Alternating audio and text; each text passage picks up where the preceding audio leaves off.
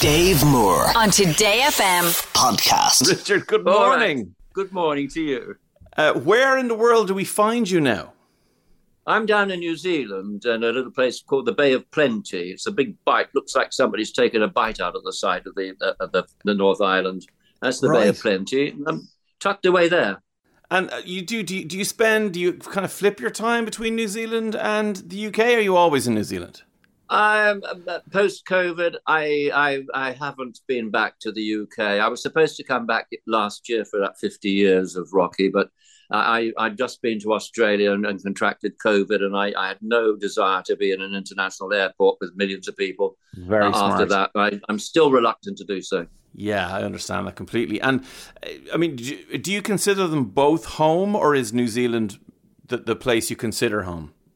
New Zealand is my home, and I consider myself to be a New Zealander. I was raised here and schooled here. I have very strong connections here, family ties, etc. The thing I miss about the UK and Europe in general is antiquity. I miss the museums. I miss the architecture. I miss so much of that. But there are other benefits that make up for it. Oh, I would imagine so. It's definitely on my bucket list to visit that beautiful country you're in right now. Have you spent much time, because obviously you've travelled the world, have you spent much time in Ireland, actually? I love Ireland. I first came into Ireland for a wedding. Actually, it was Excalibur was a movie being made. Yes. And one of the actors was marrying a friend of mine. So I'd heard that there was a hydrofoil that went from Liverpool to Ireland, and I thought I'll book that. So I got the train early in the morning, took my little boy up on the train with him. We arrived in Liverpool very early, got to the boat, and it wasn't the hydrofoil had been taken out of service. Oh, no, so it was the long one. I was furious. So I got a cab driver to take me to the airport, and I hired a private plane, a little, because it wasn't much. It was a six-seater Learjet. It cost me £500 to get to Dublin. You are kidding. That's the two of us. That's all right, isn't it? And it was delightful because we came in very low over Ireland, and that wonderful bedspread of green was just wonderful. My God. The private jet for £500, we're all very jealous of that, I can tell you for sure.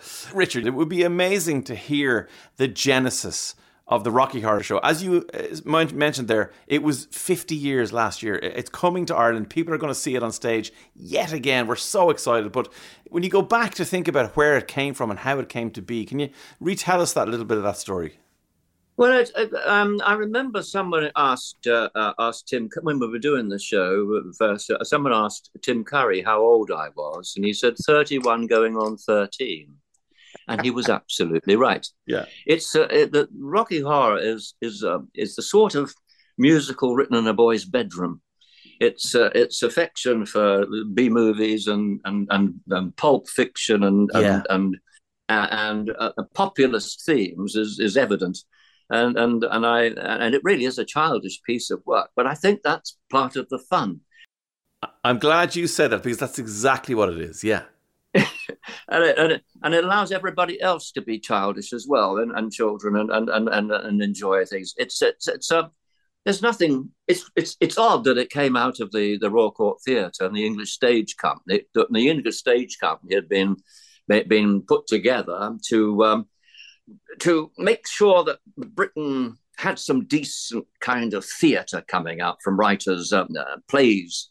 Because American playwriting was very muscular in the early 50s. Coming out of the 50s, things were changing. And the first play that made any mark was Look Back in Anger.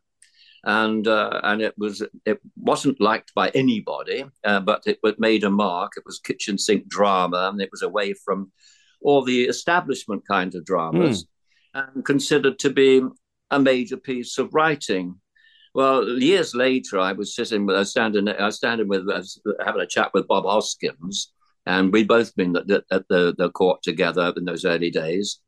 And I was talking about Rocky's success coming out of there, and the fact that, the only other thing had been Look Back in Anger, and it was a sacred cow at this time. Right. You weren't allowed to say anything wrong about it. And he looked at me and he said, "Well, wasn't a very good play, was it, Richard?"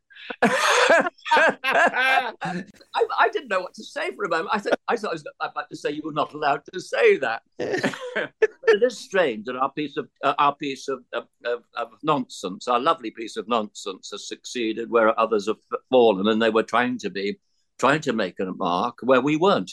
3 weeks, it will be over. Here we are 50 years later. It found its audience, I guess, initially in those midnight screenings. It became this cult thing. And I mean, like, you know, I'm of a different generation to you, but so many of people my age, we love it. But it's one of those things that has found its way through to the next generation and the next generation. And now when people see it on the stage again, I think it'll be reborn again for another generation. It's just one of those pieces of art that just keeps finding its audience. I know, and it is lovely, and it's nice that the audiences are already in party mood. But by the time they get to the theatre, we don't really attract theatre goers. We attract the ordinary people. Yeah. Rather than, you know, dedicated theatre goers. And so these ordinary people, you know, that've been working in the office, maybe done a block booking from an office, are all ready to party the minute they get off work and go home. Maybe put on some slap and some fishnets, you know, and that's just the guys. And and they're ready to party, and it's just delightful. They bring this joy with them to the theatre. It's fantastic. Yeah, it is. Joy is a great word. That is exactly what it is all about. Look, I want to talk again about somewhere that I think most people will have seen you maybe for the first time, which was on television, and it was on The Crystal Maze, an absolutely phenomenal piece of television. And this was the early 90s. My memories of game shows and game show hosts in particular leading up to that they were all so suited and suit-tied and polished, and then you came out and jumped out in these wonderful outfits and just surprised us all. Well, I was very lucky with that because I didn't want to become a television celebrity per se.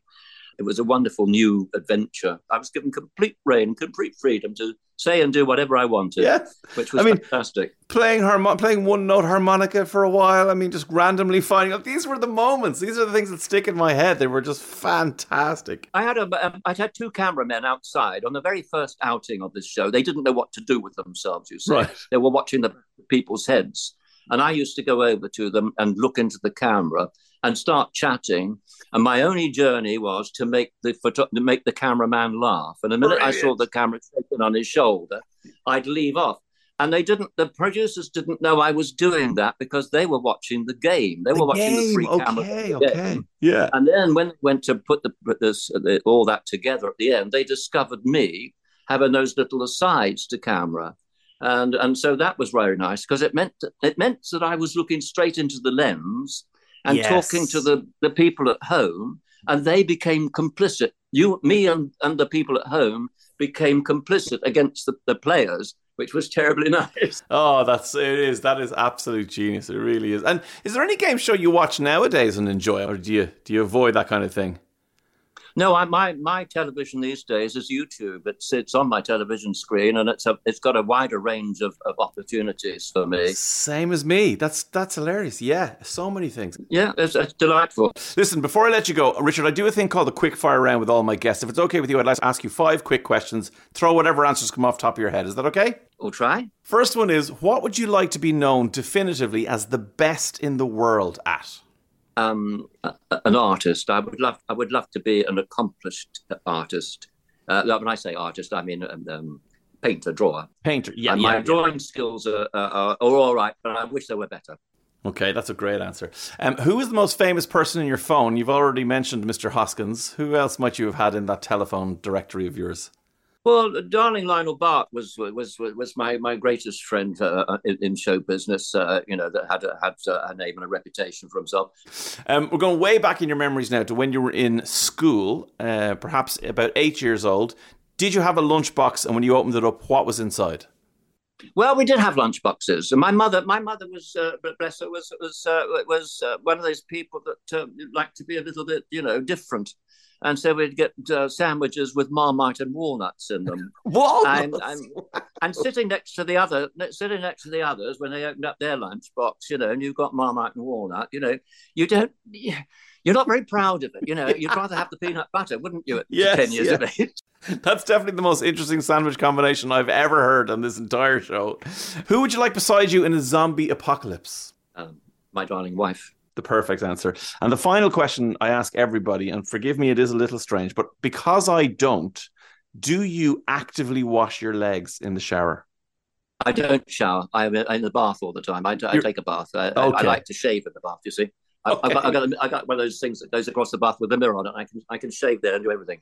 Brilliant. Okay, well then, yeah, you don't have to worry about the showers at all. Richard, it's been an absolute honour to talk to you. Thank you so much. I cannot wait for people to see Rocky Horror back on stage in Ireland. It's going to be absolutely brilliant. Thank you so much for talking to me today. Thank you, Dave. Bye-bye. Dave Moore on Today FM podcast.